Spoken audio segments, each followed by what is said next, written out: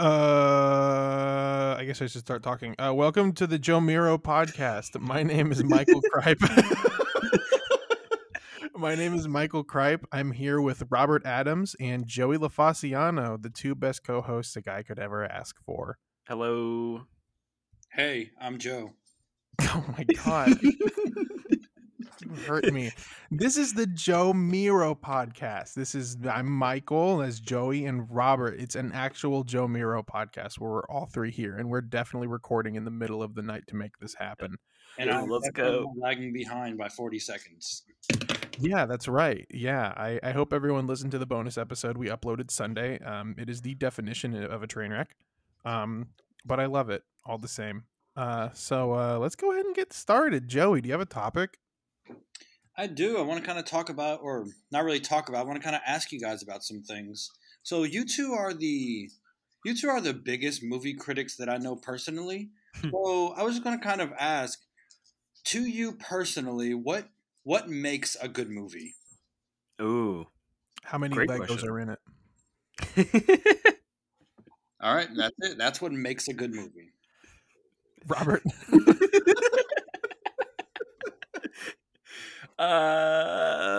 Man.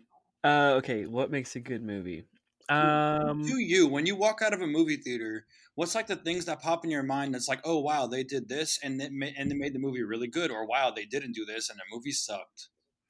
So, let me give a few different answers to this, and Michael, feel free to just interrupt me at any time. Never. I'll first start with what people in school said all the time, and I feel like it's partially true. I will interrupt you real quick. Robert majored in film. Yes, he Yes? did. Is that He used his film major. I did. I want to be clear. Like you studied film, you have an education in film, so you will know better than anyone in the planet. Anyone on this entire planet. Yes. Robert is the master movie critic. My intellect is unmatched in this area. So my film professors would always talk about how films are supposed to achieve one of two goals, at least one of two goals.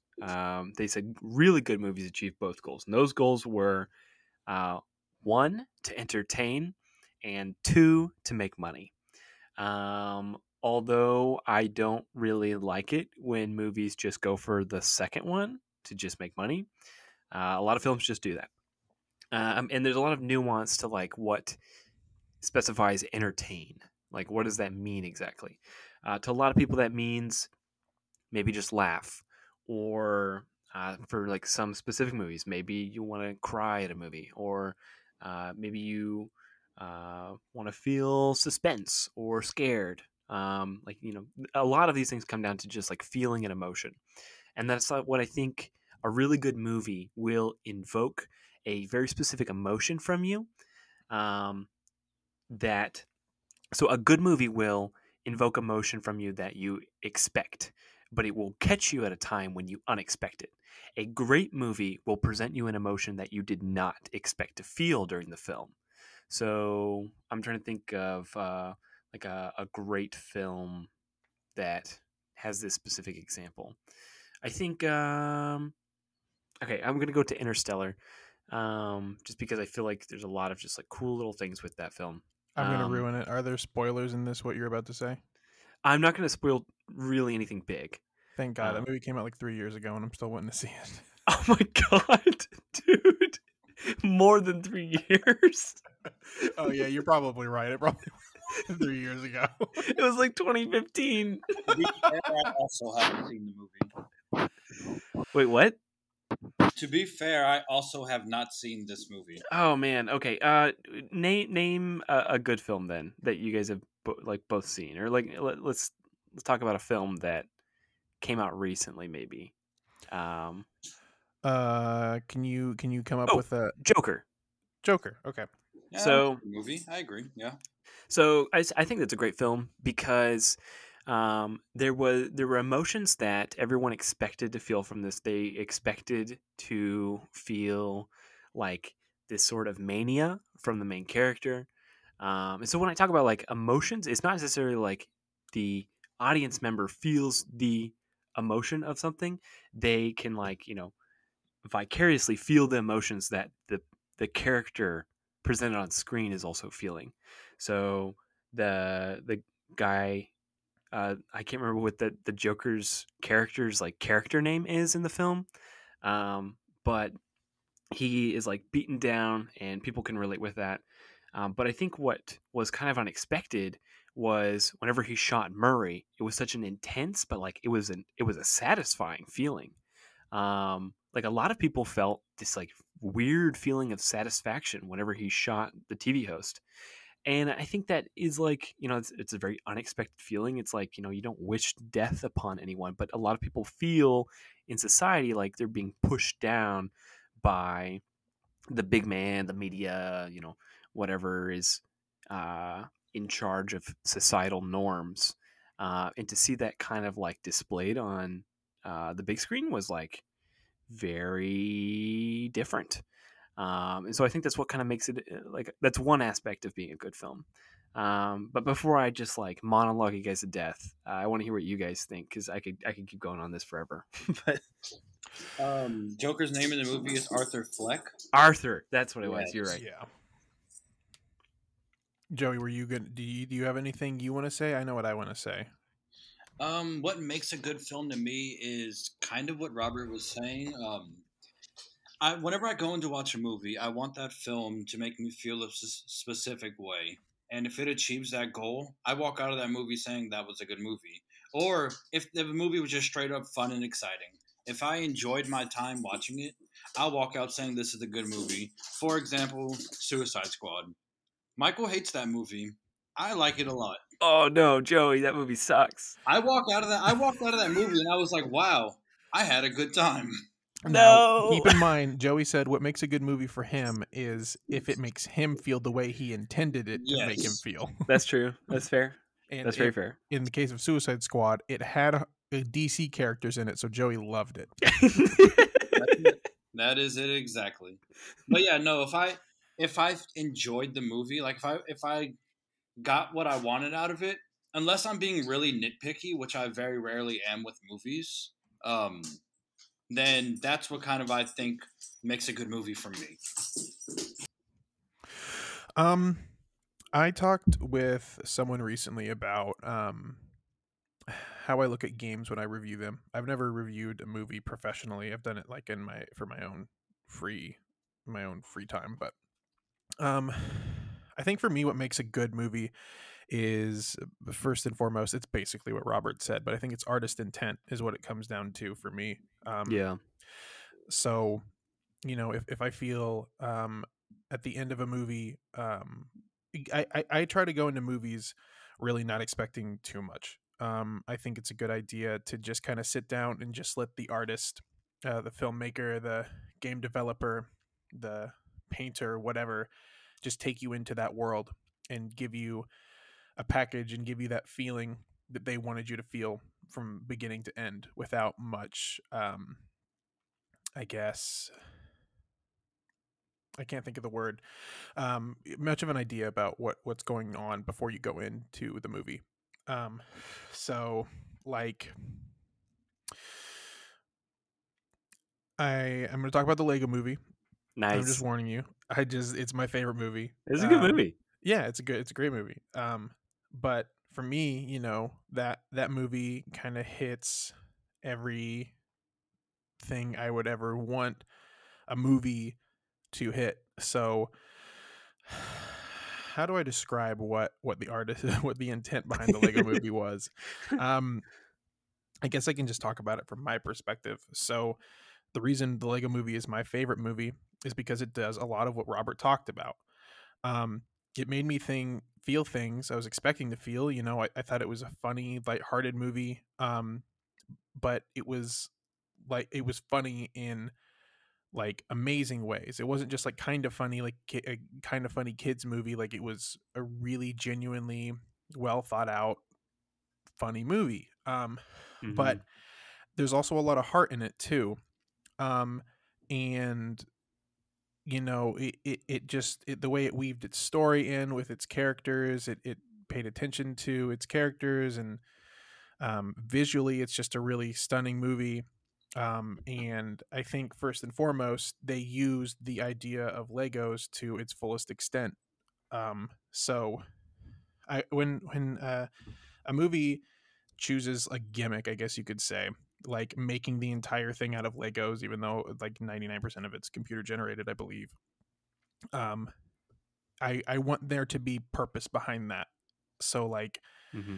the Lego movie has purpose behind its decision to put everything in Legos, and it's because, at least for me, a lot of it is about creativity and Yeah. exploring creativity and things like that. And I can't think of a better, like, not analogy, but like, I guess, way to communicate creativity than like through Legos. Like Legos are, for a lot of kids, the building blocks of creativity. You know, you can make anything out of Legos, and telling that story through that medium, I guess. I don't know if I'm explaining this correctly, but um, it just felt like the filmmakers really thought out every single aspect of the movie um, before before it was done, or before they got started. It just felt very planned out and well thought out. So I don't know. I'm basically rambling about the Lego No, movie, no. but No, yeah, that's fine. That was what the whole topic was kind of about.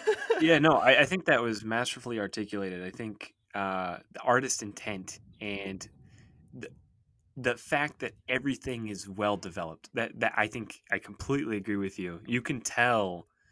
I think that a lot of people can suspend their disbelief and get sucked into a movie, even a bad movie sometimes, because they want it to be good. But if you can go into a movie and you kind of just look at it intentionally, you can tell very quickly if the film was well developed, if the like in the Lego movie, if the voice talent is giving their all, if the artists are like paying attention to very small details, if the animation is crisp, just like little things like that, you can tell that like people gave 100% on that film. yeah. And you're 100% right, and like it really does, and that's part of it for me as well. Is it feels like you can tell every single person involved with the project gave 110%. Yeah, and that's just what makes a good film. And especially, I think that also comes back to like artist direction. They had an idea, and I don't know who the director is for that film. So whoever directed that, well done, A plus. But I think that I guess it also depends if that is like this is what they call in film school like auteur theory. It's like the idea of like the director has like the main control over everything. It's the artist. It's like the director's vision. Um, so I don't know if that was like a director's vision type film or if that was like a team that collaborated. If that was a team effort, very good job, because it's very hard to get multiple visions directed into one line. I think a really good example of that is I hate to always bring this back to Star Wars, but a very great example of a movie gone wrong that had potential is Solo, because it had two I different liked the directors. movie Solo. What? I liked the movie Solo. No.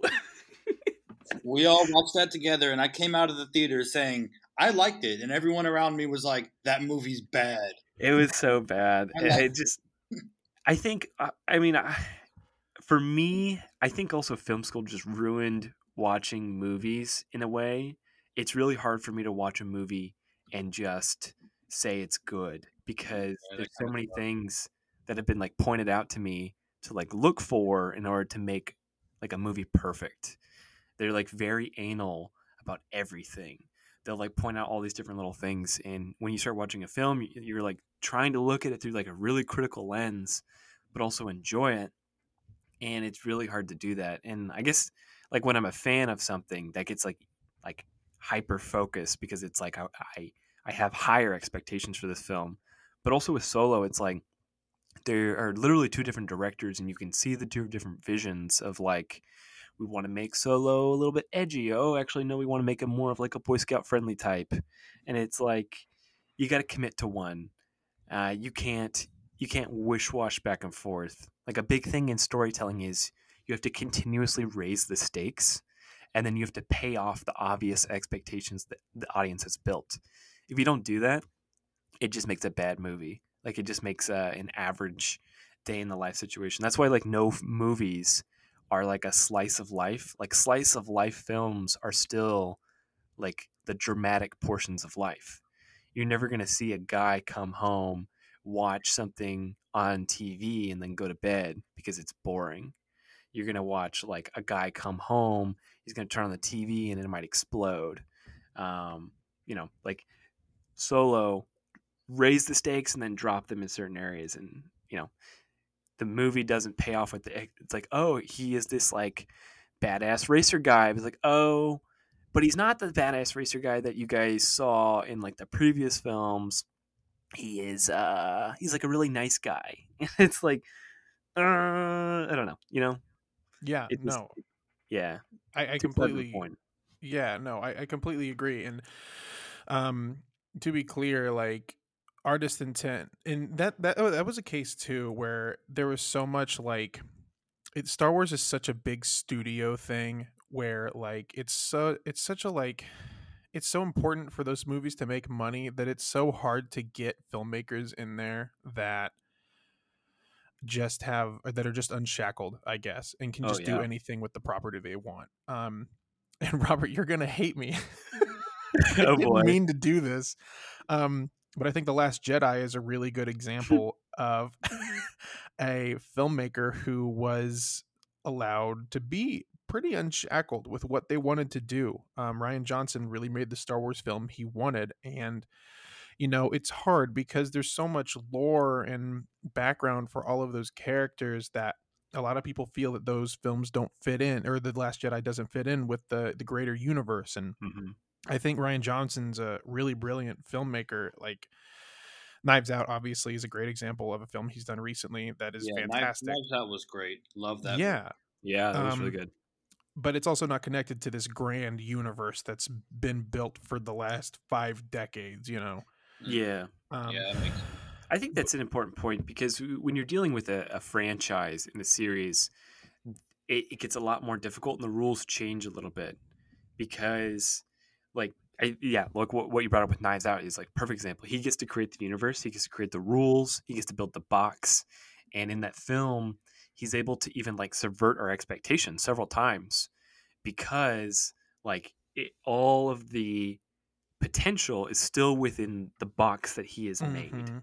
Whereas like with when he worked with Star Wars, he was like, I want to step outside of the box, and Yeah. that you can't do that. Unfortunately, you can like it seems really fun, um, but you just can't mess with the audience because the audience wants the obvious as much as it sucks, as much as like people want to be like have something that will just like blow someone's mind and change their expectations and redefine cinema for the next 50 years. You Mhm. still have to present the obvious at times because that's just what the audience wants. um I It's don't know. so yeah, I feel like Star Wars is such an example where it's just there it's so far into it now where anyone who hops on to make one of those mainline big budget Star Wars movies really has to walk on a tightrope, and just ride this fine, fine, fine line of like what is new and expands that universe and what stays within its limits that it's already set up for so long. Um Do you believe that the same stress, or I guess you would say, is put on the actors as well, playing these characters that have been built up forever, say in maybe like other shows or the previous books or whatever? Hmm. what do you mean? Could you give me an example who might be of No. an actor who might be under I'm stress? I'm sorry, I really can't because I don't know the Star Wars history like you guys do. So like say there's somebody that's maybe in, I don't know, you like the Clone Wars a lot. Say maybe there's somebody big in the Clone Wars that hasn't been in a movie, like a live action movie, and then they decided to put that character like in say a live action movie, and they were like, "Hey, go portray this character." Do you think there's a lot of stress on them just because of the history built up along that character throughout the previous iterations of it? Yeah, absolutely. So, like, perfect example: Rosario Dawson played Ahsoka in The Mandalorian. And Yes. yeah, and she had never played Ahsoka before. Ahsoka had only existed or never existed in live action, to my knowledge. She had existed in probably some extended lore things, as well as the Clone Wars and Rebels. And she is an established character with years and years of build up, and I'm sure absolutely it was difficult for an actor to come in and not only be familiar with that character's background, but just sort of step into the shoes of the person who had been playing them. Because even though Ahsoka had previously been animated and now was in being translated to live action, like there is, it's still the same character, and you have to translate that well as that actor. Um, I don't want to get into Star Wars too long, so Well, I think to detract from Star Wars, I think yeah. I think we're getting stuck on this for a little bit, and I think another one that we know a lot about is like any superhero movie, because when you think about that, that's like certain expectations are built up around every single superhero based off of either what we know from comics, and there's so many different iterations of each superhero within comics, and then also like previous movies. Yeah. So, like what's his name? Is it Robert Pattinson? Yeah. Who's going to be the next Batman? The Twilight guy? There's like the Twilight guy. There's like 800 iterations of Batman. Yeah. So, I mean, obviously he is under a lot of stress for however he's going to portray Batman, but I think there's also a little bit more stress on the director with like they have to present a successful Batman film. There's certain expectations that have to be met. If the audience does not get that Batman has dead parents, people are going to be disappointed. If the audience does not get that there is an Alfred, the audience is going to be disappointed. If the audience does not get that there's like some sort of like utility belt or Batmobile or Batcave, the audience will be disappointed, because like those are so integral into that character and his origin and just like who he is in like the ethereal mess of this universe, that like the audience just wants that. They don't care how it's done. It's like bonk, beat that horse dead. But do they want that though?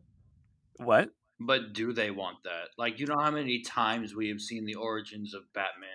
But think about like when it came to Into the Spider-Verse and they had Uncle Ben still and he died again and everyone was still like, that's cool. Like, Into the Spider-Verse is a whole different beast compared to the other Spider-Man movies.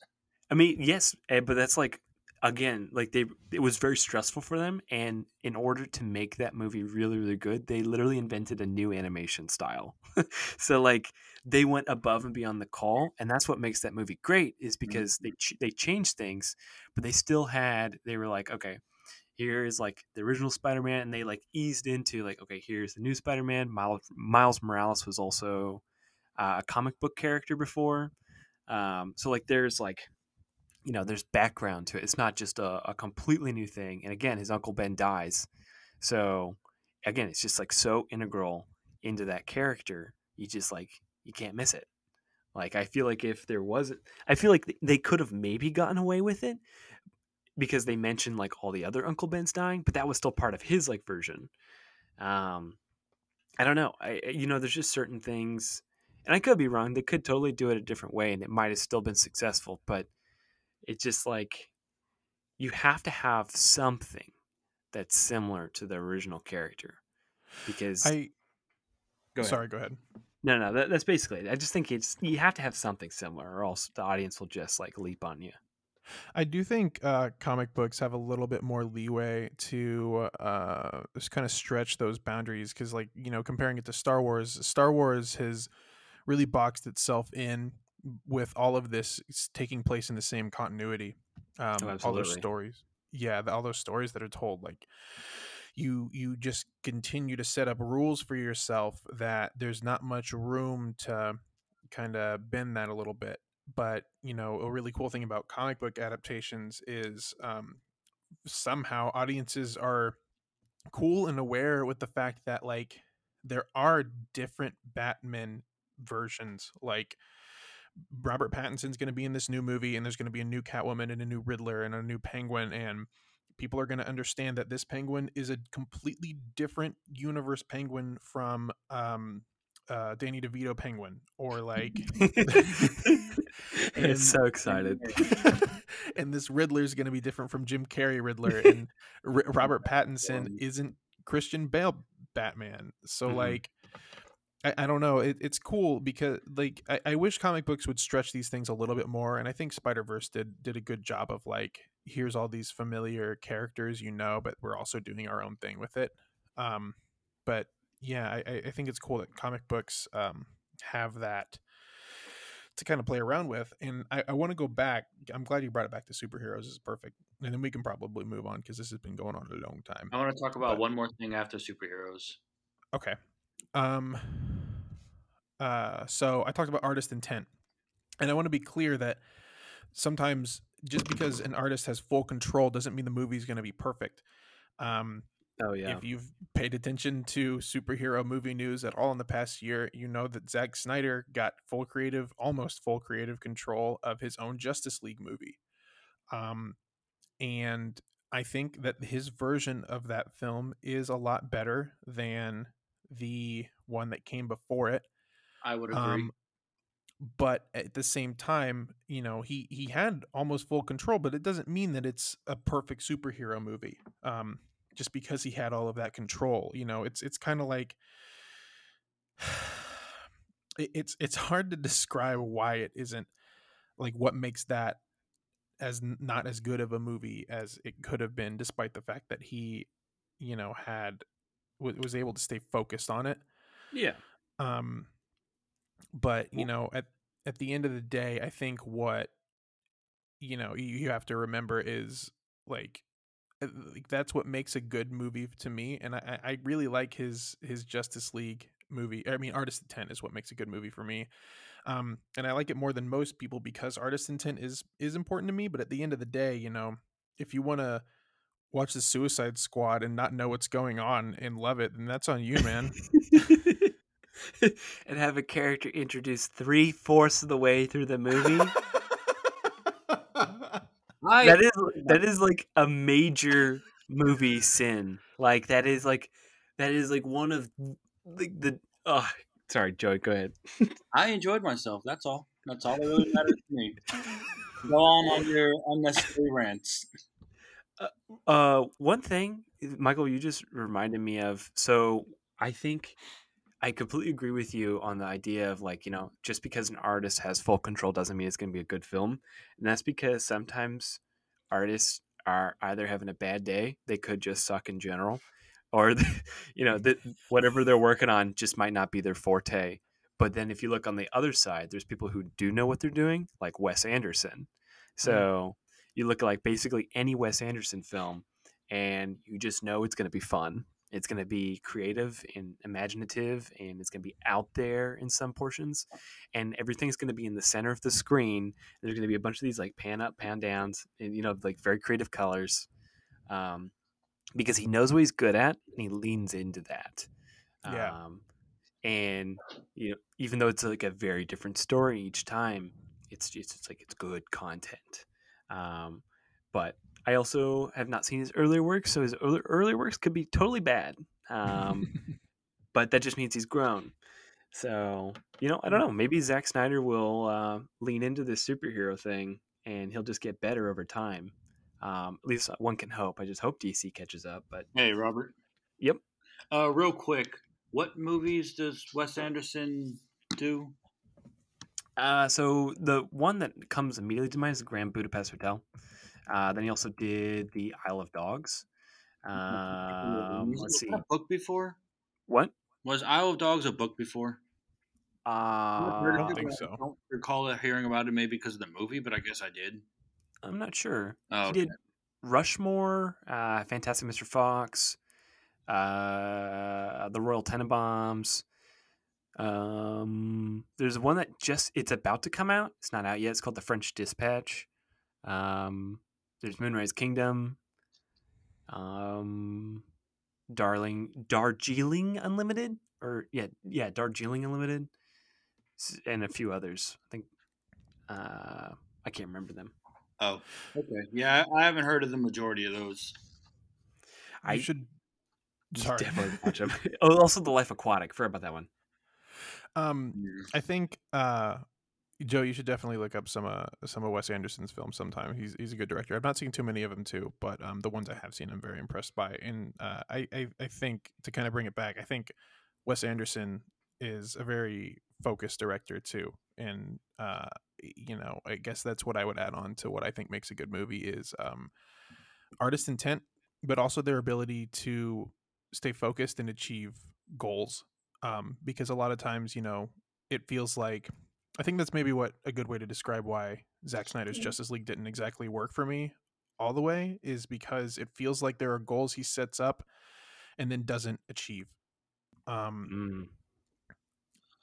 could go into what those are, but I'd have to sit down and watch another 4-hour freaking movie to do that, and I don't really feel like doing that. Well, And I think that's also, in a 4-hour film, that is such a feat to take on.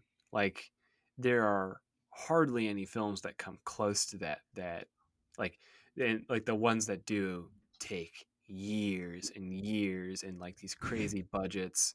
Like, it's just very hard to pull off that much and keep the audience's attention span. And if you set up something in the first 30 minutes and pay it off in the last 30 minutes, someone might have totally forgotten about it because it's like so much time has passed, especially in a 4-hour movie. Like, oh my god, what was he thinking? Except if you're like in Lord of the Rings, where it's like the thing that pays off is the ring. It's like it's very constantly in frame. I think there are things, if you're going to pay off something, you have to either remind the audience over and over. It's like, oh, here's the thing that we're trying to pay off. Here's the thing we're going to pay off. Here's the thing we're going to pay off. And you raise the stakes with that thing. Like, it's like, oh no, Sam has the ring now. He's tempted. He's like, no, okay, give it back to Frodo. It's like, oh no, now Gollum has the ring, but okay, he fell into the volcano and it's all over. Yeah.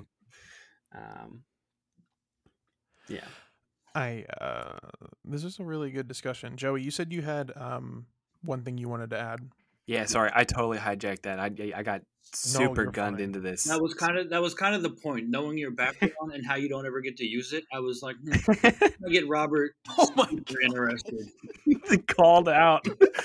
You never get to use it, you freaking washed up film major. Okay, we're 25. Where's your director's IMDb page? So we talked about what makes a movie good. All right, so like, how can you make a movie so bad that it's good? For example, The Room. You think there will ever be another The Room like movie? Oh, there's plenty. I mean, like Sharknado. You're right. Sharknado was good. Yeah, I think that's like. So there are things that pay off. Again, it's like you gotta create expectations, and you have to present the obvious. And when you present the obvious, then it it's satisfying. Sharknado went into it. They wanted to make a bad film, and wasn't there like 6 of those, 7, 8, something like that? Well, I don't know. There's a lot, at least 5, I think. Yeah, kind of crazy. Yeah, and those things are cheap to make. They don't require expensive actors or actresses or any sort of like really expensive animation. They just, whip it together and they advertise it as bad. And people are like, oh my God, sharks in a tornado? That sounds dumb and funny. I'm going to watch that. Whereas The Room, it was like this guy put 110% of his effort into the film, but it was just like so bad. You can tell that he's like doing his all, but like compared to the average person, it just doesn't look normal. And that's what kind of makes it funny is like, it's just like, I don't know. You see someone put their all into something and it ends up just being terrible and it doesn't make any sense. I guess like, I don't know, it's entertaining in a way. To all of our listeners, if you haven't watched The Room yet, I would highly recommend it. And also, if you haven't watched Disaster Artist, I would highly, highly recommend that one. Just a warning with The Room, though, it's like 1/3 sex. Like one, absolutely. Like, yeah, I did not know there were that many sex scenes in it. I was really shocked when you guys showed me. Good movie, though. Good movie. Bad movie. Good movie. Yeah, The Room is unironically one of the most fascinating movies I've ever seen in my life, for better or for worse. Yeah. Um. Okay. Do you care if I move on to my topic Yeah, because it's a perfect segue? yeah. Let's move on. Go for it. So I didn't know Joey's topic before we got started. My topic, and maybe it's a little too similar. If you guys feel it's too similar, I'm happy to change it. My topic is, what is the most emotional a game, movie, show, or book has made you feel? Ooh. Um, I don't now, know if I can call this the most, but as a kid, I could never get through the book The Giving Tree because it made me cry every time. Oh, that's a good book. Yeah, I cried every single time it was read to me at school. Yep. That's how we know you're a good person, Joey. yeah. So Thanks. tell me about it. Why did it make you cry? If I unless don't you even don't want to remember cry the during book. this I just podcast. remember crying about the book. Wait, say that again. I said I don't remember the book. I just remember crying about the book. Robert, you raised You your hand. Yeah, that was an accident. Okay. If I remember um, correctly, the Giving Tree just kind of basically gave this kid or whatever everything, and then he eventually like died or sacrificed himself. I don't know. I don't like I said I don't remember it. I just remember it was super sad. Yeah, um, the tree just keeps on giving to this boy because it loves the boy, and the boy just keeps on taking, and then eventually the tree has nothing to give, and then the guy sits down on the tree because it's a stump now, and he's old, and it's kind of like they've both come to the end of their journey. The tree was always there for him. I'm in my middle 20s and I'm sad right now. Well, it makes sense. It's unconditional love. that's a really good answer. I didn't think any of us would have something maybe from when we were younger that made us that emotional. Do you do you think you can think of anything more recent? I'm curious, or is the Giving Tree the pinnacle of the amount of emotions I'm sure entertainment has made you feel? I'm sure if I think deeply about it, I can find something. Whatever I think of emotions, I think solely of sad and crying. I don't really think of the other emotions like happiness or like joy, fright, fear, blah blah blah. Um, I can't. I don't think a movie has ever made me cry, and I highly doubt a game has made me cry. But in terms of like happiness, I feel like I experience that like almost every time I watch something. There's some sort of like spark of joy as I'm watching it that just like, huh, yeah, this is great. This is awesome. I'm happy. Robert, what about you? Can you think of anything? Yeah, I've actually been talking to a lot of people about this film recently because it came up randomly. Like someone unlocked this memory for me while I was at work, and it's called Dear Zachary. It's a documentary. It is so hard for me to explain without giving too much away, but how it was presented to us in film class was the professor came up and he had it on the syllabus and it said Dear Zachary, and all the other films had like a brief description. Um, and he told us, he was like, I don't want you guys to look up that film. Like, I don't want you to look up anything about it. I'm not going to tell you guys anything about it. We're going to watch it in class. And he said, I just want to just prepare you guys. It's going to be hard. You're going to cry a few times. You're going to feel a roller coaster of emotions. And it's going to be a good ride. And that's how he presented to us. And I've never felt exactly that than watching that film. To be Hmm. fair, that is a really good like kind of hook to get someone to a movie. If someone told me a movie was like that, I would definitely be interested in checking it out. It is like I it I honestly I can't do it justice, and I don't know how to sell it. But it's kind of like how you guys told me how to watch Mother. You know, Yes. you know, it's like you just have to watch it to understand. And that movie really takes you on a ride. There's so many times where you know when you watch a movie and you think it's going to end and you kind of want it to end. This is the opposite. You think it's going to end, but you don't want it to end, and then it keeps going, and you're like, oh my god, it's still going, and you're going to cry several times because it's a very emotional real life story. And I've never I don't know, I've never cried in a theater before that I can remember, but I cried in my film class at least 3 times Mm. because it was just so emotional. That makes sense.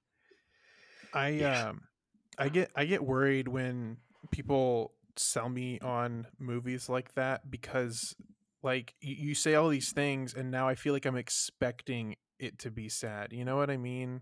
Like I want to see it, but I don't want to go in expecting it to be sad because now I feel like I know what's going to happen and that sucks. But I know there's also not really a better way to sell the movie than for you to explain it like that. You know what I mean? Yeah, well, the thing is, again, it's so hard to talk about. A lot is explained within the first couple minutes, and then it kind of like tells you within the first couple minutes what emotions you're expected to feel, and then it just like delivers very well. Um, and it's just like it's it's a documentary. It's the best documentary I've ever seen. And I know I'm setting the stakes high, and I know expectations are hard, but again, that's what I thought when this professor said those things, and then it blew me away. So I really think you won't be disappointed if you watch this film. You think And this is something film is Rollins called- and I can watch? Sorry, Joey. This film is called Dear Zachary, right? Dear Zachary, Okay, got it. Yeah. Do you know where this could be watched by chance? I do not, unfortunately, How dare you? but I'm sure a quick Google search can do that. So go ahead and continue on what you're doing. I'll be back in a second. all right. I think you and Rollins could watch it, but I don't know if Rollins will like it or not. Okay. I don't know, but Okay, I'm back. I really want to watch it. Where? This movie can be watched for free on Pluto TV, Tubi, Vudu, Amazon Prime Video subscription, or you can pay money to watch it on YouTube, iTunes, Google Play Movies and TV, and Apple TV. It's free on Amazon Prime. What?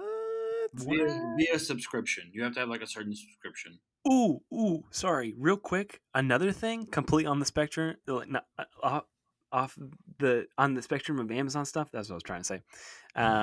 Is there is a show that you guys are now aware of called Invincible, and Think. what? Nothing.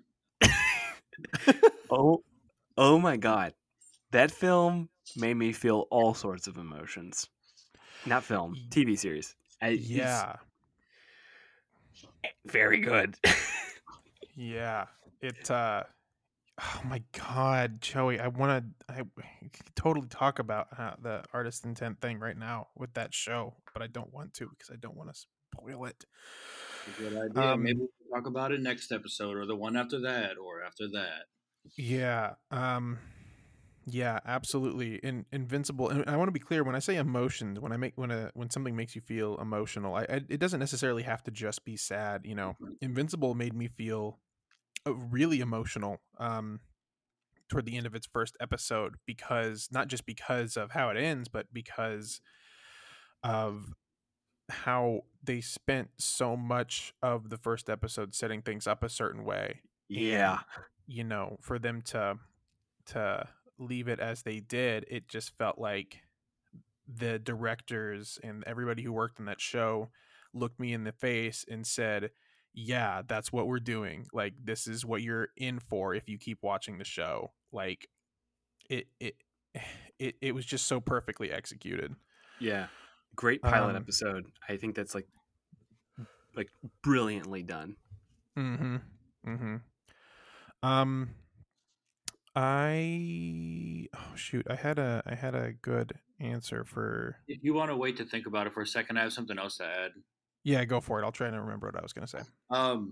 Whenever I said that I highly doubted video games made me feel emotional, I lied because I just kind of forgot about it. I spent a lot of times playing Persona 5, and there was a few times in the middle and like kind of near the end and at the end where I actually like was really close to tearing up just from that game. So that is a time where I felt emotional. What about it made you feel emotional? Would it be spoiler heavy if you talked about it? Maybe a little, but I can avoid it. Long story short, I played the game for about 120 hours. So I put in a lot of time into that game, and throughout that time, you are building relationships with the cast and kind of like finding out like personal things about them and kind of really getting to know them. And at the end of the game, you end the game kind of, and other stuff that would be spoiler territory. But like after all that is said and done, I'm just like, wow, it's over. I feel like I've like put so much time into this game and into these characters and everything, and now it's like it feels like you're splitting apart. And as I watched the credits roll and they showed like the pictures and everything throughout the game of them, all the good times you've had with the cast and everything, it actually made me feel something. That's a perfect example, I think. Like it doesn't necessarily have to be an overtly sad moment in a piece of entertainment, but it's it made you feel so happy and so connected with its characters that when it's over, it was bittersweet kind of thing. Mhm. I remember what I was gonna say, if it's all right for me to go ahead and keep going with that. Absolutely. Yeah, go ahead. So when I think about the thing, first of all, I want to. These are going to kind of be honorable mentions for movies that I think are particularly human, if I can put it that way. I think the Taika Waititi's Jojo Rabbit is a really emotional film in a lot of ways, but not necessarily always sad.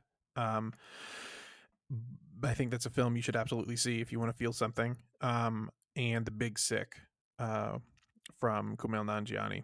Oh yeah. Yeah, really, really, really good movie. Both of those movies just made me feel very human, and I think they're very well done. And I recommend you see them. When I thought about the most emotional moment or the most emotional something's made me feel, my mind immediately went to a very stupid answer, which is Avengers Endgame, and I have a good reason for that. But it mainly boils down to I really felt the blood, sweat, and tears that went into not just that movie, but more than a decade of filmmaking and universe building. And it just felt like the culmination of all of that. It obviously was the culmination of all of that. And to see it pay off in such a brilliant way, it just felt like this is what movies were made for. You know what I mean? Oh yeah. So like seeing that just come to fruition on screen was really special for me in a lot of ways. I obviously grew up with some of those heroes and those characters, so it was cool in that respect, but it was just like they did it, you know what I mean? So it was really cool. I wonder how many times I can say you know what I mean in a podcast. You know what I mean? Well, You know what I mean? You know what I mean? Do you know what I mean? But the more I thought about it, the more I felt like the roller coaster of emotions that Hamilton has put me through, I think Yep. is really like it's one of the most I don't know if I can think of anything that I've gotten more enjoyment out of in sadness and hope, and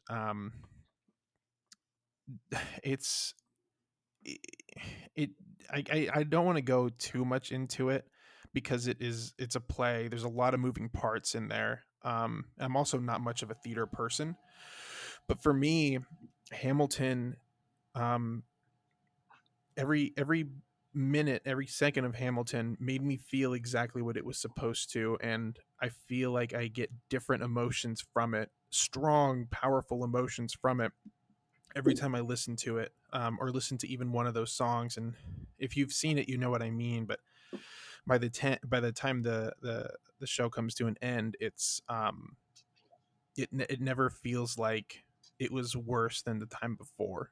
It just feels like it only gets better and better. So I've seen it. I've listened to it all the way through, probably 20 times now. Only, And only 20? I mean, it's pretty long. For you, the number should be a lot higher. I mean, I listen to individual songs here and there, but like you just front to back, probably 20 times, and I've seen it on Disney Plus, maybe 3 or 4 times. I've never seen it in person, unfortunately. I didn't become a fan until it arrived on Disney Plus, but yeah, like I was saying, like it just feels like every time I get to that ending, I just feel the wealth of emotions from the entire play right there in that. the ending song, and it's really special, and I think it's a really special play, really special thing in general. But yeah, I think that's my answer. I don't want to keep on it too long, but if there's anything you guys wanted to add to my topic, feel free. Otherwise, we can move on to Robert. I have a question for you about your topic. How dare you? In terms of movies making you feel away, would you say Logan is up there, considering your ties with that character and that movie is having a lot of different emotions that you kind of go through? Yeah. So for those of you who don't know, Wolverine's my favorite character. I love Hugh Jackman just as an actor, not necessarily because of his portrayal as Wolverine. I just think he seems like a cool dude, and I love his acting. He was a former physical education teacher. He he is a former physical education teacher. Mm-hmm. There's an interview online, I don't know if you guys have ever seen it, of him pointing out someone. He's like doing interviews on some carpet or something, and he points out someone. Yeah, and he's like I used to teach you. And it's like it's just this really cool moment. Yeah, Logan, I love Logan. And I think it was a perfect ending for that character. But I don't know if I'd say it's one of the most emotional moments for me in some sort of like book or movie or show or whatever. Yeah, I mean it's perfect, but like there's also a lot of like really bad X-Men and Wolverine movies. You know what I mean? Yeah, I said it again. Oh, God, I punch myself in the face. But yeah, like there's a lot of bad Wolverines movies. So when Logan happened, it was great, and I loved it. But at the same time, I couldn't help but think about how it's supposed to be a bookend, and it serves as a bookend to this character's journey. And a lot of that character's journey, it wasn't always perfect. So as much as I love Logan and it did make me feel emotional, it kind of sucks because it was tied down by this universe that it had been established over the last decade or so. You know what I mean? Yes. Yeah, why don't you laugh for once in your lives, you freaking miserable people? God, laugh at my joke. I said, you know what I mean again. Get it? You know. All right, you got any more questions? No. Bad laptop man? Former bad laptop man?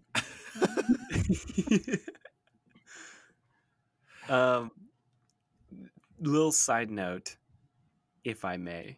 No. Okay. How dare you? Well, Joey said no, so I can. All right. Robert, what's your topic? No. Real quick, because you mentioned movies that are very human and that you like brought forth 1,000 different emotions from a few different movies that I remembered. And if you guys haven't seen these films, I really think you should watch them. I'm pretty sure you guys have seen About Time. No. Really? No. You neither of you? I don't think I've never even heard of that movie. Yep. Watch About Time. Pretty sure it's on Netflix. And basically everywhere else. It's very good. It's very emotional. I think I don't know. It just kind of hits pretty well. I don't even want to explain it. There's also Eternal Sunshine of the Spotless Mind. Haven't heard of that either.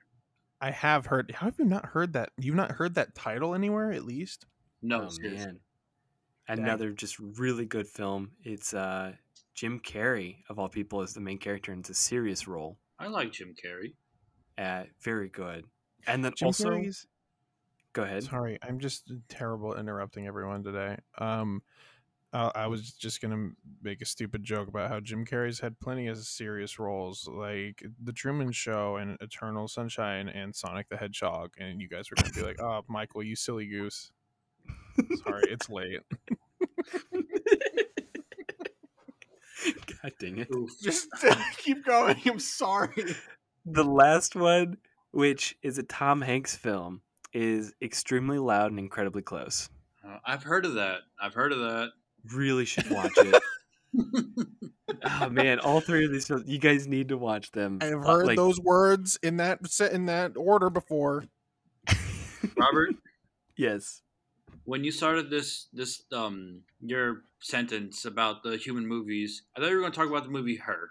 I remember you liked the movie a lot, and you said you like mentioned like something about it just making it seem human or something like that, which is kind of ironic. I really did like the movie Her. I thought it was very, very good, and I think that a lot of the things that they kind of predicted when it comes to like AI and just like online relationships, I think that that's all very accurate. And I think that there's a deeper context to that film that I don't even think the directors really intended. That like, if like watching it now and just seeing the way that the internet has evolved, I think there's a lot more to that film than what people thought was going to happen. Just like with the way that people view themselves and view like their identity and how they actualize themselves. And I don't know. There's just like so much to that film that if they intended that way back in like 2014 when that film came out, I think, then goddamn, like masterfully done. Like, but yeah, another really human film. Oh, yeah, I've been meaning to watch Her. It's always piqued my interest, and I know you liked it a lot, so I've been meaning to watch it. Never got around to You it. guys ever watched like any film I've mentioned? That's not true. I didn't say that. I haven't want. Shut up, That would Robert. be me. I hope your topic is in a list of a bunch of movies because I doubt I've seen any of them. So, my thing is actually like very off topic from this. Oh, that's great. It would have been weird if it wasn't. Yeah. I want to know, what's the strangest thing that you've bought or you've seen someone buy? Or on the other hand, what's the coolest thing that you've bought or see someone buy? Wrong. Wait, so what'd you say? My butterfly knife trainer. God dang it. The Joe Miro cinematic universe. If you saw episode 1, you'd know that Joey actually bought the butterfly knife trainer from Amazon and they never sent it to him. Yeah, that's one of the coolest things I've bought. I'm looking around my room as we speak. Kind of looking at while you're things looking we got. around, Joey, have you gotten any good with your twirls? So I went like 2 months or whatever without touching it, and then I just picked it up like 2 nights ago. I'm kind of learning a trick that I think I've created. I don't know. I'm still trying to iron out the details. Wait, Joey, we started this podcast 2 months ago. That means Oh, then maybe like a month ago then. Okay, I was gonna say like Time flies when you're busy. That's fair. That's fair. You've had a really busy life recently, especially. Keep talking. I'm gonna take my headphones off and go look around my house. All right, Joey, what is the strangest thing or the silliest thing that you've ever bought? Oh man. I don't know. I feel like there had to have been something in high school that we probably bought. I don't know, probably something for a football game where we used to dress up in the crowd on like Fridays, so like you would go and buy something like that. I don't know. I can't really think of anything silly or strange that I've bought. Or that you saw someone else buy. Doesn't have to just be you. Like anytime you were like, "Oh my god, wow, what the heck is that?" Well, you know, Robert, I don't judge people. Okay, fine. I'm sure they had plenty good reason to buy whatever they were buying.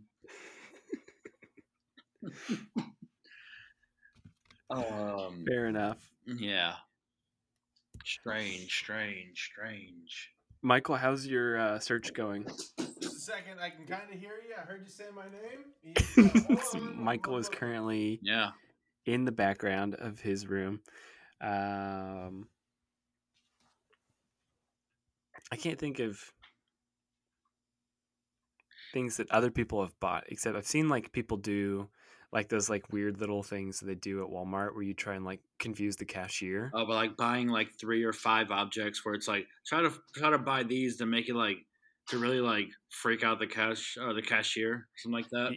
Yeah, I've seen some weird combinations, and I've had some weird Oh, combinations. sure. But I guess like I've seen most of them online. I've never seen them in person. Yeah. So like the thing is, like to you, whatever you're buying isn't weird at all. Like That's true. to me, my butterfly knife trainer is probably the coolest thing I've bought. But to some people, they're probably like, that's the weirdest thing you could buy. Yeah, It's all about perspective, you know. definly. So like a lot of my stuff, as I'm looking around at like my amiibos and pop figures, I'm like, oh, those are cool. But some people are like, those are actually really like weird and strange. Why would you want those? That's fair. I'm You back. find something? No, like I don't know. I don't spend much money on things, on weird things, as much as I want to. You know what I mean? God, I even started to say it, and I was like, "What are you doing?" I never notice when you say it until after you mention it. I know. I need to shut up. I said it in conversation the other day, and I was like, "Did I just say that because of Joe Miro?" And now I can't stop saying it. Weird or strange thing or cool thing. I can lead if you guys want. Go ahead, start it off. Because I have it right next to me, and it stuck with me through the lowest of lows and the highest of highs in my life, and that is my Cabela's water jug. Yeah, I knew you were talking about that. My big water jug. Actually, it might be. It's the Whirly Drink Works. If anybody's interested, the code is XM-52/64 Model 2. So they had two versions of this thing. I was going to Cabela's one time, and I saw this big trucker jug, one of those big old jug things. I don't know why, but I thought, you know what? I want it. And somehow this thing has been the best investment that I've ever made in my entire life. I've had it for over 10 years now. Mm-hmm. And I will tell you, it keeps me the most hydrated I've ever been. And right now it's got deck tape across several portions because I've dropped it several times. It also used to say, "Hey vegetarians, my food poops on your food," because I got it back when I was a prick hick. And that's such a like ex-Robert thing to buy. I know, and now I've come full circle, and now I am vegetarian. Yeah, I was like, oh wow, that's led somewhere.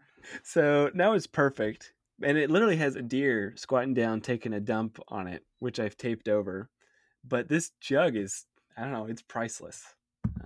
Strangest yet coolest thing that's ever happened to me. Michael, why don't you say the coolest thing you've bought? What would you say the coolest thing is that you've bought?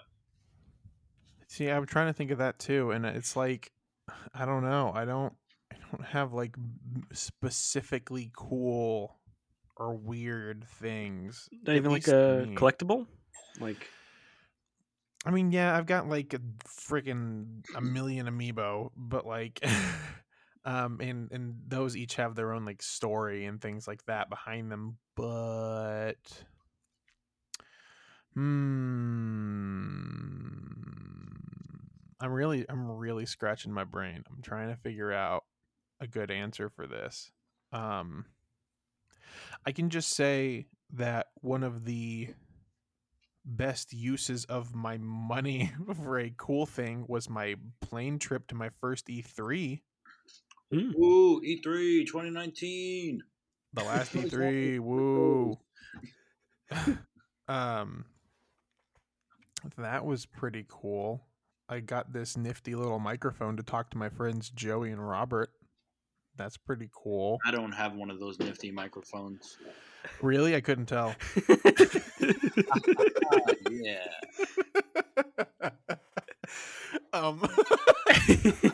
Joey, I love you so much. Don't take that personally, please. Yeah, no, I'm not. I could care less. You can still hear me. It's fine. The weirdest thing I've bought is my dog Nova. Backflip. That's fair.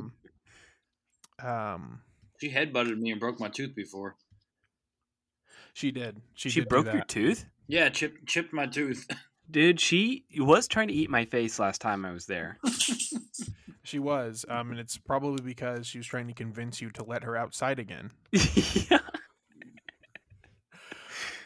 Oh, God, I'm beating myself up trying to think of something. Yeah, this is a lot harder of a topic than I thought it would be. Man, I really thought this was gonna be like an easy one. I was like, as I literally like before we started, I was like, "Oh, my water jug. Oh, that'd be interesting." And then, like, I'm trying to picture my apartment to see what I have in there. or like, what's something that someone else has looked at and said, "Oh, that's cool." Robert, Don't think too hard. I tell people about my Dying Light statue. I didn't buy it myself. It was like given to me, but I think that's really cool. Yeah, it's something you own. Yeah. That's okay. So, like Michael was saying, the E3 trip, we saw some footage of the game Dying Light 2, and with that footage, they gave out collectible statues. So it's like a collectible statue for the game Dying Light 2, which for like a year and a half, that game was like practically dead, but now it's starting to be revived basically, and they're starting to go on and create the game again. So the statue is becoming less cool, but if the game dies again, that statue will be very cool. Joey thought he had a statue from a canceled game sitting on his desk. That I never opened, never took out of the box, just sitting there, pristine as can be. Yeah, the E3 was pretty cool because we got a lot of cool stuff like that. Big trade show events like that are great for fun little knickknacks and collectibles and things you'll pick up, like t-shirts and masks and a bunch of useless crap that you're really never gonna like. But like that Dying Light statue is really that statue is so cool. It is a lot cooler than it has any right to be. God, Robert, I think this topic makes me think less of you. What? Ooh, I'm just kidding. It's completely on Joey and I, being completely serious. Like, why do we not have anything specifically like unique that we own? Dang, I could name like 10 things that you guys each own that's really cool. Homework for the next podcast. We have to go buy something strange. Where have you been? What are some examples of things we have? Well, these are just things that I think are cool. I don't know what you guys think are No, cool. that's fine. I want to hear it now. Well, I mean, like, starting off with the amiibos, you guys have, like, almost all of them. So, I don't know. That's pretty interesting. And, like, the effort that you guys put into collecting them. I remember the like, the literal blood, sweat, and tears that have been poured into getting some of them. Yeah, okay. Well, let's just do that real quick since it's already past midnight Robert's time, which means he is not a happy boy. Yes, it is. We failed the mission. That's okay. Yeah, so when Joey or John and I were in college, between the three of us, we collected almost all of the amiibo, and we were poor college students and still are poor. Only because we had an apartment or a house that cost like nothing. Yes, our apartment was very inexpensive. Our rent was very inexpensive. But between the three of us, we collected almost all of the amiibo, at least that were out at the time. So we had this big display of amiibo, and like I was saying earlier, like we've got a story behind, or at least I do, behind almost all of them. Like if you point to a specific one, I can tell you when I got it and what it was like to get it. Like I know my Charizard one, I raced a guy to get that one from the front of a Target store. And he lost.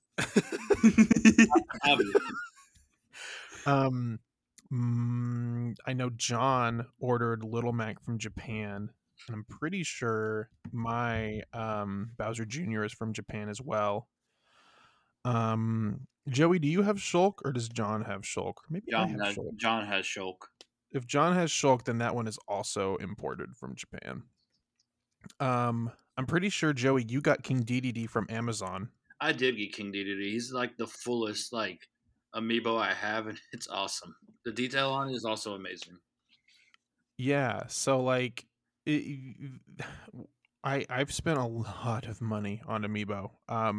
Many of them when they were hard to find, and I spent more money on like eBay or something. Like Meta Knight, I spent like $30 on eBay. And I wanted it. I want his big wings in my collection, and I wanted to be like, look, there's the purple Kirby with the mask, and I have him. All of the Amiibo each have names. Amiibo collecting, you know, we were all big Smash Bros players here, so that's why it's such a. And we all played in college, and it was a big bonding. Some of us are thing for us. professionals. Some of us, meaning just me. I played against a professional, therefore it was a professional competition, therefore I am a professional. That is true. Joey played a 3-stock match against Mewtwo King on Smash Ultimate Online and took a stock away from him. I took a stock away from Mewtwo King. Yeah, you did. Well, congratulations on winning the roll of dice to get to fight him at all.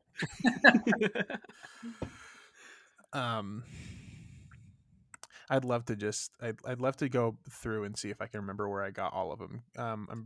Bowser was my first Amiibo. Joey, what was your first Amiibo? Most likely Luigi. Oh, that makes sense. Yeah, well, that's if pretty it wasn't obvious, Luigi, it was Samus or Peach. Kind Those of a are like stupid my first question three. in retrospect. What was the hardest one to get? Ooh, I like that. Hold on a second. Taking the headphones off. Joey, your Amiibo are probably right in front of you. I'll be right back. No, they're not. They're in Kansas City. think really hard about your hardest one to get. Yeah, I'm thinking about it. Robert, you got like 3 Amiibo. Go. What? You have a few Amiibos, don't you? I have 2. I have Lucas Mm-hmm. and someone else. Oh, I have the Splatoon Inkling. Yes, Inkling. That's her name. And then I have another one from something, but it's not for this game. It's not for Super Smash Brothers. I don't remember. I never really got into the trend. I could never really keep up. And I will also, for people who are listening, I did not go to the same college as Joey, Michael, and John. And Caleb also did not go to the same college.